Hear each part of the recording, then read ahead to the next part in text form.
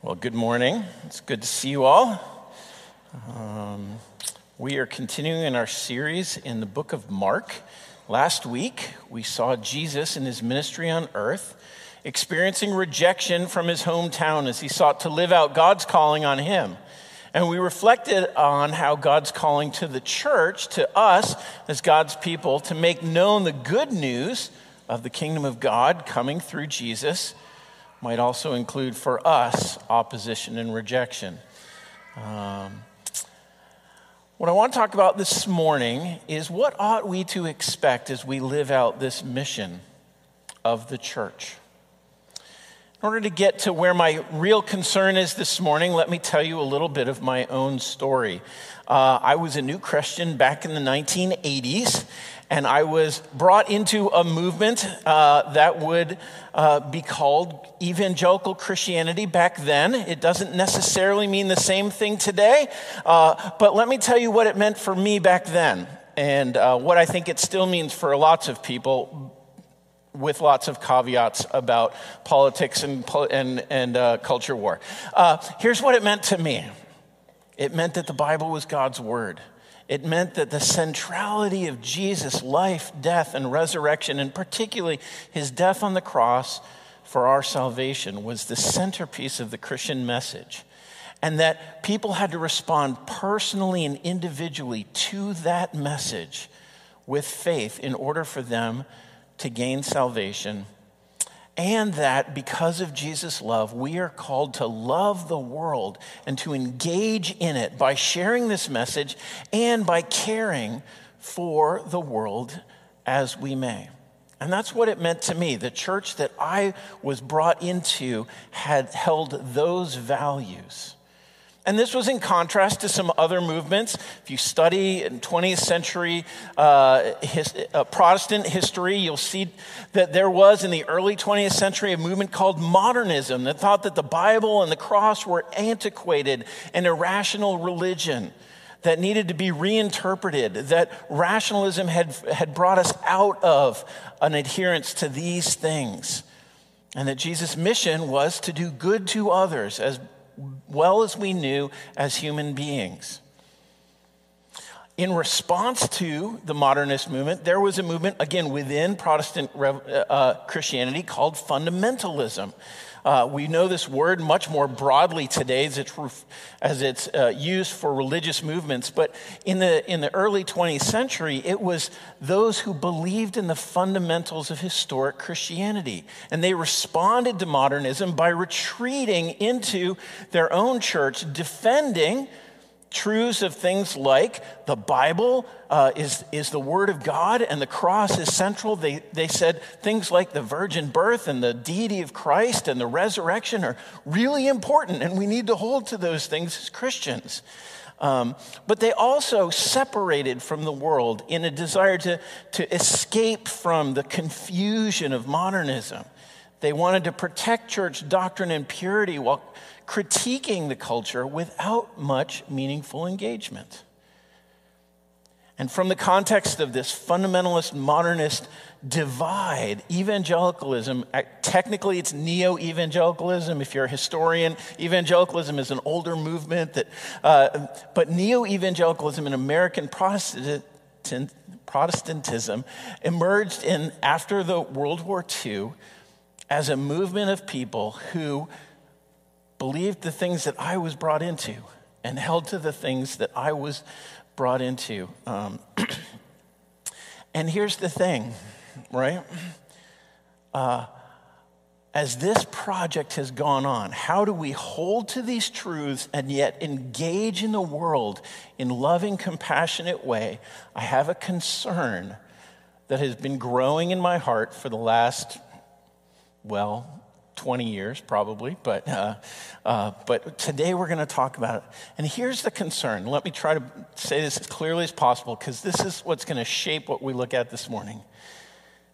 In our desire to love our neighbor and our world in order to share Christ with them and to engage the world with compassion and care, we have bought into an implicit promise that if we love well enough, if we explain the gospel clearly enough and winsomely enough, if we care with enough compassion, then the world we live in will accept us and embrace us and value us as a good part of community and the world that we live in.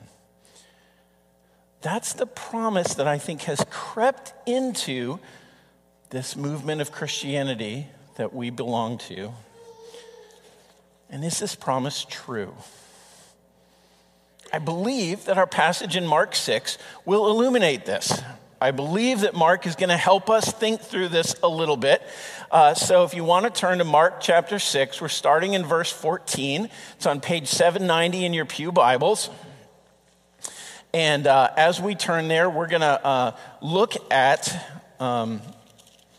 a very interesting passage. So let me go ahead and read it for us, and then we'll pray, and then we will jump in. Mark chapter 6, verse 14.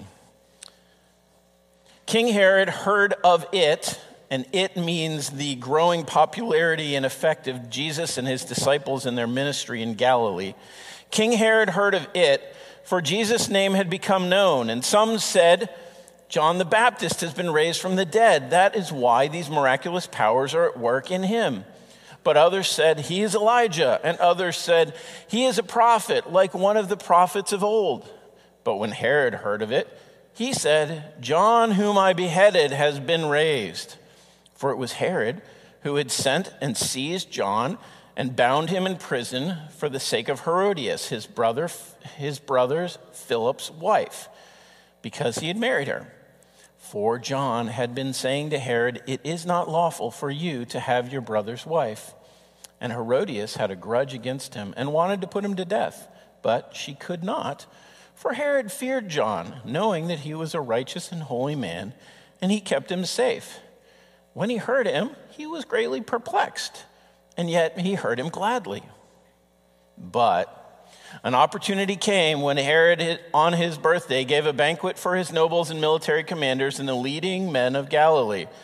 For when Herodias' daughter came in and danced, she pleased Herod and his guests. And the king said to the girl, ask me for whatever you wish, and I will give it to you. And he vowed to her, whatever you ask me, I will give you, up to half my kingdom. And she went out and said to her mother, for what should I ask? And she said, the head of John the Baptist. And she came in immediately with haste to the king and asked, saying, I want you to give me at once the head of John the Baptist on a platter. And the king was exceedingly sorry, but because of his oaths and his guests, he did not want to break his word to her. And immediately the king sent an executioner with orders to bring John's head. He went and beheaded him in the prison, and brought his head on the platter and gave it to the girl, and the girl gave it to her mother. When his disciples heard it, they came and took his body and laid it in a tomb. Let's pray. Lord, help us this morning to know, Lord, the value of your word. Lord, for we look at this passage and it is a strange one. And we need your help to understand what it is that you are saying to us through it. And Lord, how it might, Lord, shape us, Lord, your people this morning. And we pray this in Jesus' name. Amen. So we're going to look at this in two steps. First, we're going to look at what this particular passage tells us, and then we're going to pan out a little bit and look and talk a little bit more broadly about what the New Testament tells us about how we live out our mission. So let's look at this passage together. First of all, this passage tells us about following Jesus. And you might be thinking, why does it tell us that? Well, because Mark has given us one of his sandwiches. We've talked about this before. Mark likes to make narrative sandwiches where he starts a story and then he tells another story in the middle and then he brings it around back to the story at the end. And the story here is the sending out of the apostles. That's what happens in verses 7 through 13. Jesus sends out his apostles. And then if you look at the very end, In verse 30, the apostles come back to Jesus. So this is the meat of the sandwich about the apostles following Jesus on his mission to make the good news of the coming of the kingdom to the world, right? And the message is sobering when you look at what this meat says, because I think the point of this story, what Mark wants us to know, is that faithful participation in Jesus' mission means suffering and even death, because we live in a world that is opposed to Jesus and his kingdom. And it teaches us that through the example of John the Baptist, right? So this story begins in verse 14 with Jesus becoming known to Herod and people speculating. Now, before we go on about that speculation, we have to make sure we know who is Herod, because there are 3 Herods in the Bible, right? There are actually a lot more Herods in the first century. There are 3 Herods in the Bible. There's Herod the Great, or King Herod, who was the Herod of Jesus' birth period. So in Matthew 1, right? There's Herod Antipas, or Herod the Tetrarch, who is Herod during Jesus' life and death. And this is the Herod that we're dealing with today. There's then Herod Agrippa, who shows up in the book of Acts, starting in Acts 12 and going on from there. So those are the 3 Herods in the Bible, and just want to know, this is the middle one, okay?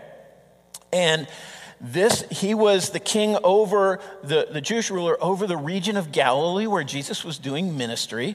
And as Jesus' ministry was gaining popularity, he heard of him. And people were speculating, what is this? Maybe it's the return of Elijah who was taken up into heaven. Maybe it's another one of the prophets like Isaiah or Jeremiah or Ezekiel. Or maybe it's John the Baptist come back from the dead. Or maybe that doesn't really mean that they thought he was resurrected, but just it's the second coming of John the Baptist. It's the next one in a line of people who are going to cause me trouble. And this occasions in Herod's mind what happened with John the Baptist. And this is the story that is the centerpiece of it today, right? Because Herod remembered what happened to John, right? So starting in verse 17, Herod had imprisoned John the Baptist. Why? Because John the Baptist walked into the best Jerry Springer moment in the New Testament, okay? This is a crazy story. We're going to put a slide up here, I think, Kate. You might be able to see it. Herod Antipas had stolen his half-brother's wife, who happened to also be his niece, to be his wife, okay? Herod the Great had 10 wives, lots of children. This shows only some of them. Philip is one of them. Herod Antipas is another one. Aristobulus is a third one. Aristobulus had a daughter named Herodias. Herodias is the centerpiece of this, because John the Baptist came and said to Herod Antipas, you can't have her because she's your brother's wife. Leviticus 18 and Leviticus 20 says that is not lawful. And Herod Antipas, in fear of John's righteous claim against him, imprisoned John the Baptist, and in fear of his wife too. It seemed that he felt stuck, and he's like, I want to do something. But interestingly, when you notice it, right, Herod was conflicted, because he put him in jail, but he didn't kill him, even though his wife wanted him to kill him. He said, there's something about this guy. One, he seems to be a righteous and holy man, and it might be bad business to kill him, but also there was something about him. Verse 20 says he was greatly perplexed, and he gladly listened to him. There was something about John the Baptist's life that Herod found intriguing, even as he feared and hated the message that he was hearing. And so John the Baptist is in prison, being protected by the man who put him in prison from the man's wife who wanted him killed, okay? This is a great soap opera, right? And so then the second scene is, and then the opportunity came, right?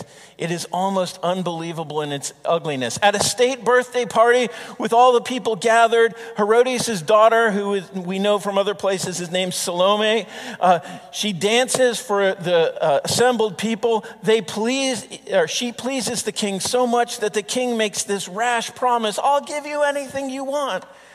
Now look, it's not clear what kind of dance this woman danced. There's no need for us to assume that it was particularly erotic or sexual. She might have been a really young girl. She might have been just a 12-year-old. So we don't need to overimagine. But whatever the pleasing was, it arouses response from the king of, I'll give you anything. And the girl goes to her mother and says, what should I ask for?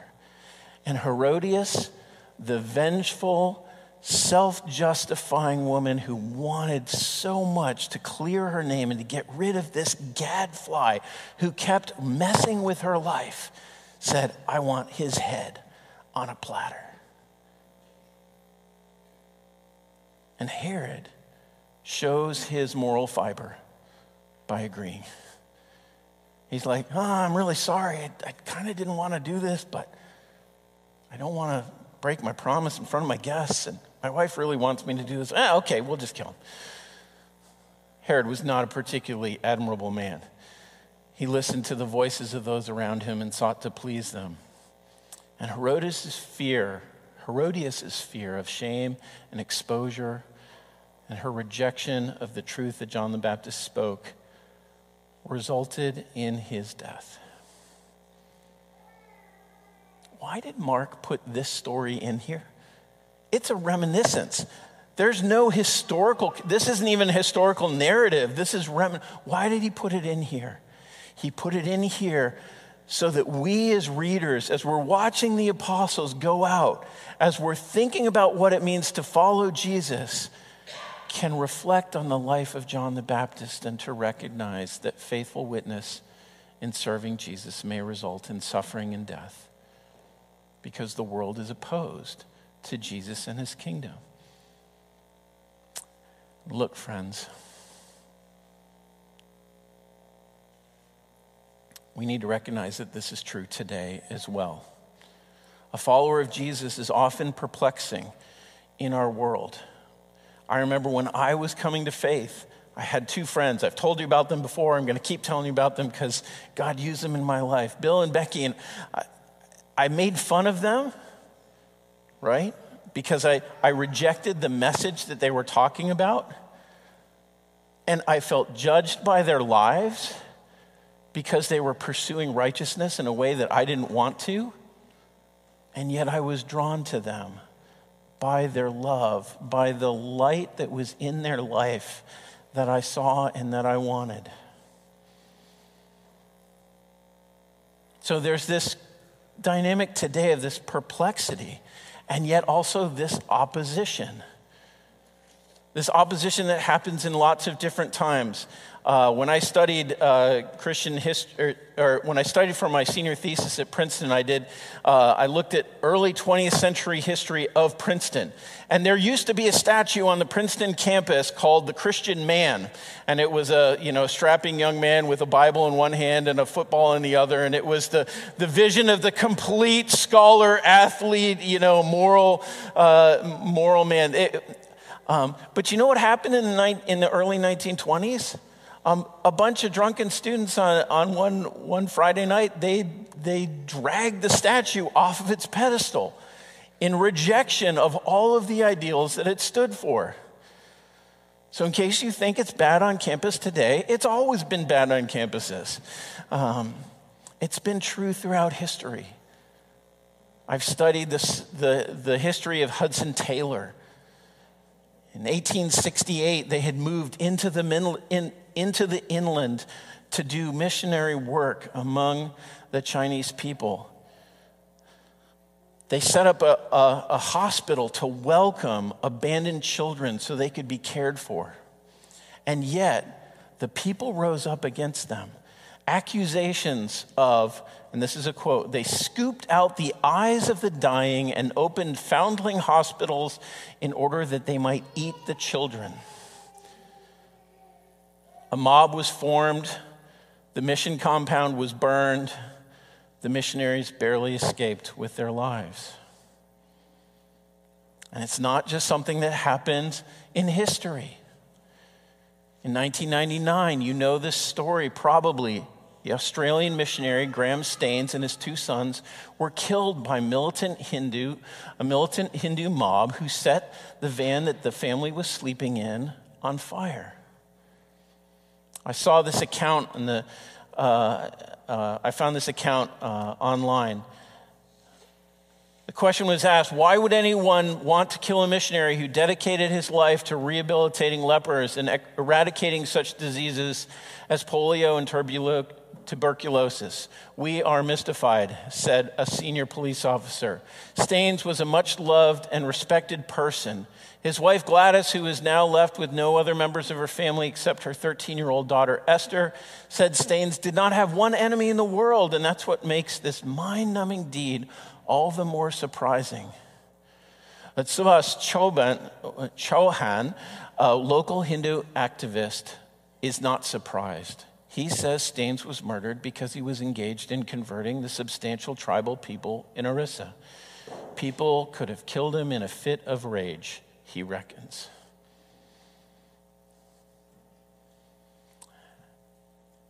Friends, this is what Mark wants us to hear. The opposition of the world to Jesus and his kingdom is real, and at times it is bad. And look, we don't need to live in a black and white world where all we do is identify the enemies and throw our verbal grenades at them. But we need to recognize that as we fulfill this mission of going out into the world to love and share with Jesus, there will always be this dynamic spiritually. And at times it will show itself in violent and irrational and terrible ways.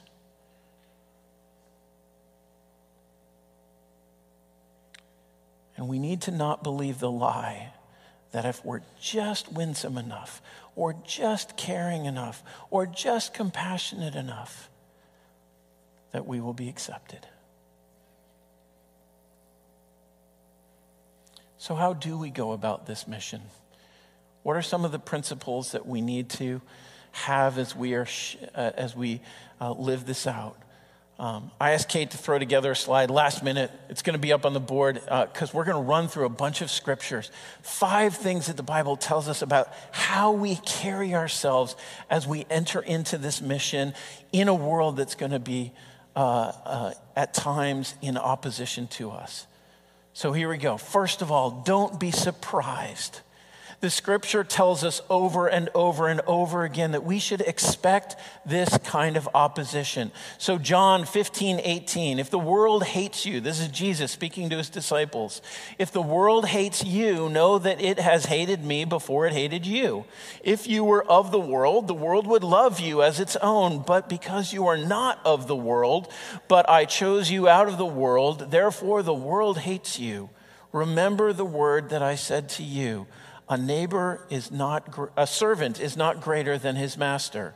If they persecuted me, they will persecute you also. So Jesus reminded us of this. The early church knew this. Paul and Silas were traveling through the churches, strengthening the souls of the disciples in Acts 14:22, encouraging them to continue in the faith and saying that through many tribulations we must enter the kingdom of God. And the Apostle Paul in Philippians 1 reminds us that it has been granted to us, the church, that for the sake of Christ you should not only believe in him, but to suffer for his sake. And the Apostle Peter, as he suffered himself in ministering to a suffering church at Rome, said, "Beloved, do not be surprised at the fiery trial when it comes upon you to test you as though it were something strange happening to you. But rejoice insofar as you share Christ's sufferings, that you may also rejoice and be glad when his glory is revealed." Now look, friends, let us not be hated or resisted for being stupid or for being hateful or for being disrespectful, okay? The aroma of Christ does not condemn others with megaphones on street corners, and it does not advocate for righteousness with epithets, rage, and violence. But as we live out our calling, let us not be surprised when we live rightly for God and are not accepted by our neighbors, for this is the consistent. So first, do not be surprised. Secondly, as we engage in this oppositional context, we are called to love our enemies. Don't give in to hatred. Don't make relationships a power dynamic. Don't allow vengeance to eat your heart. As we go in, not being surprised, we might respond by falling into this desire to hate back and a desire to punish those who resist us. But Jesus says, you've heard that it was said, you shall love your neighbor and hate your enemy. But I say to you, love your enemies and pray for those who persecute you, so that you may be sons of your Father who is in heaven. For he makes his sun rise on the evil and on the good, and sends rain on the just and on the unjust. For if you love those who love you, what reward do you have? Do not even the tax collectors do the same? And if you greet only your brothers, what more are you doing than others? Do not even the Gentiles do the same? As we face the rejection of the world, Jesus reminds us that to represent him, it must always smell and taste like the kingdom of God. It must always be seasoned with grace, with endurance and patient love towards those who oppose us. Thirdly, we are to love our neighbors. This may be inherent in what we've already said so much, but I wanted to say it again. We are to engage in the world, not retreat out of fear. So Jesus says in Matthew 22, "Teacher, what is the greatest commandment in the law?" And Jesus says to them, "You should love the Lord your God with all your heart and soul and all your mind. This is the greatest and the first commandment, and the second is like it. You shall love your neighbor as yourself." So we must continue to engage and not retreat or to hide or protect ourselves. How might we do this? So many different ways. We might do so through politics that help shape the laws of our land so that they would be a blessing to human flourishing. We might engage in social justice to end the work of sex trafficking in the world. We might engage in social service, becoming a mentor or serving in a soup kitchen. We might engage in the intellectual life, making kingdom, economic strategies and philosophies, and thinking about how we use biotechnology for healing and for wholeness.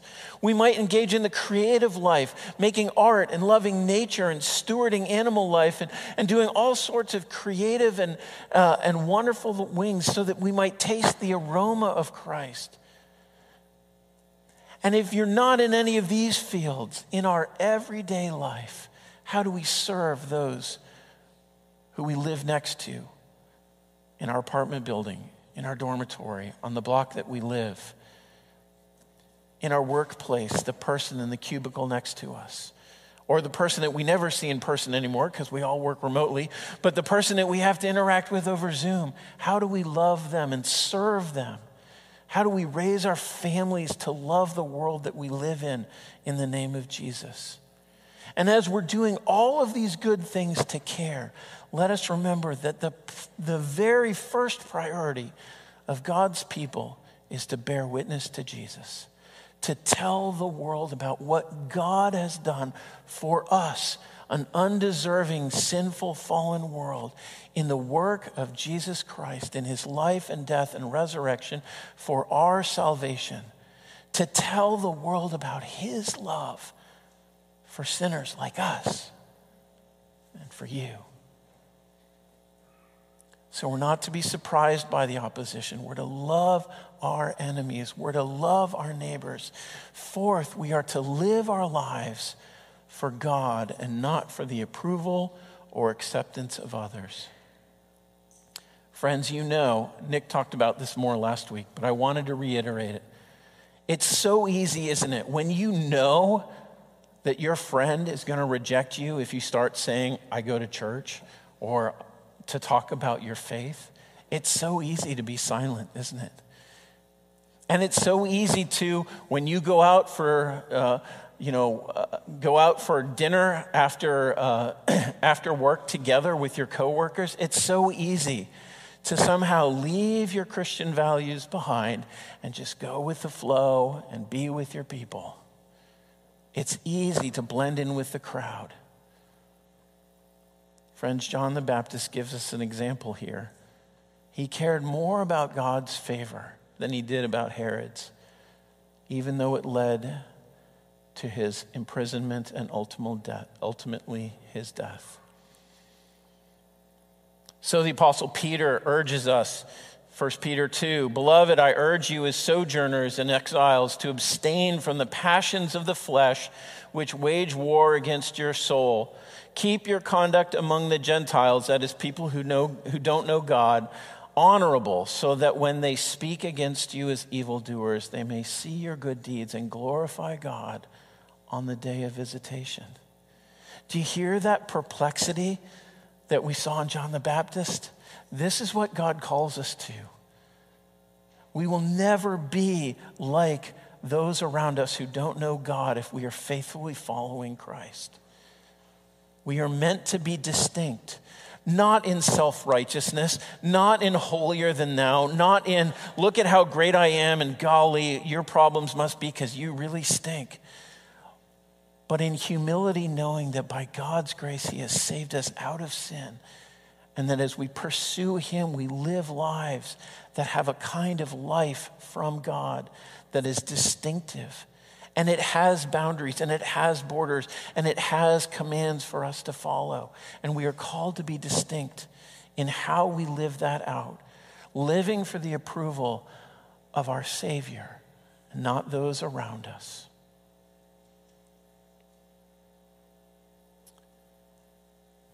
And friends, you may feel like this is too much.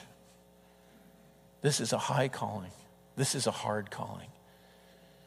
But the fifth thing that I want to tell you is where we go to find the ability to do this. And you know what? It's not rock science, friends. We look to Jesus.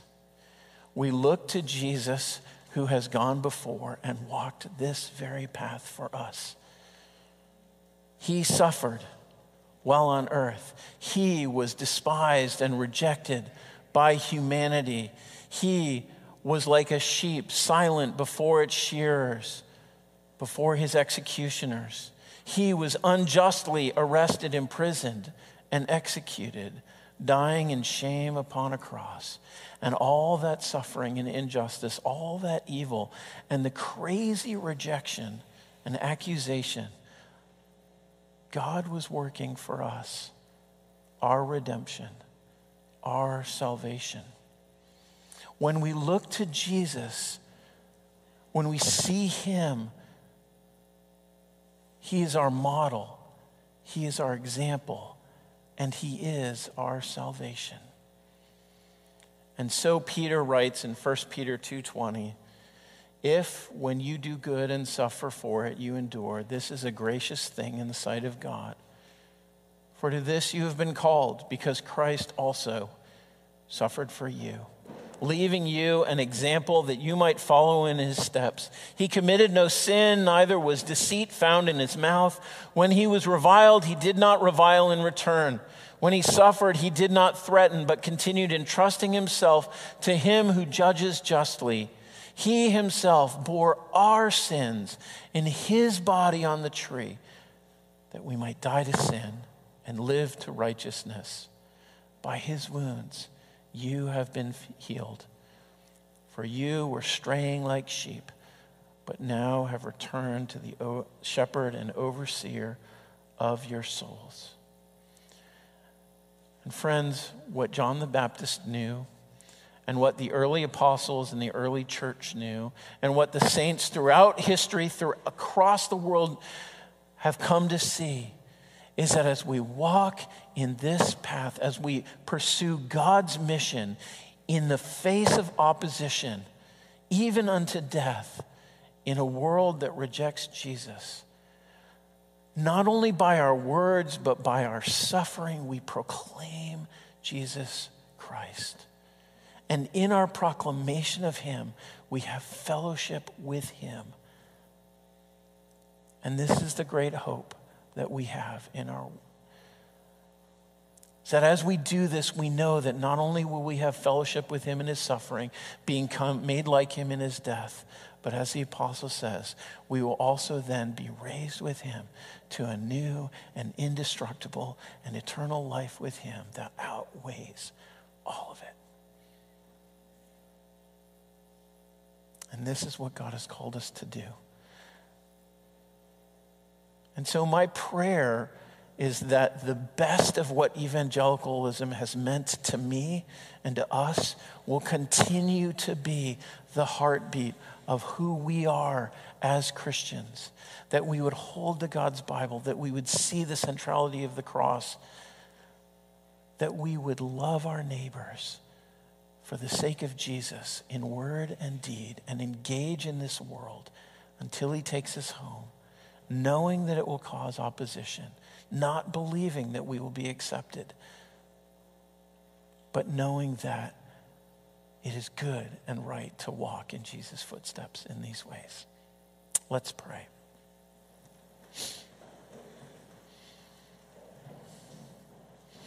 Lord Jesus, we are sobered by this message, and yet also, Lord, there's a part of us that is thrilled by it.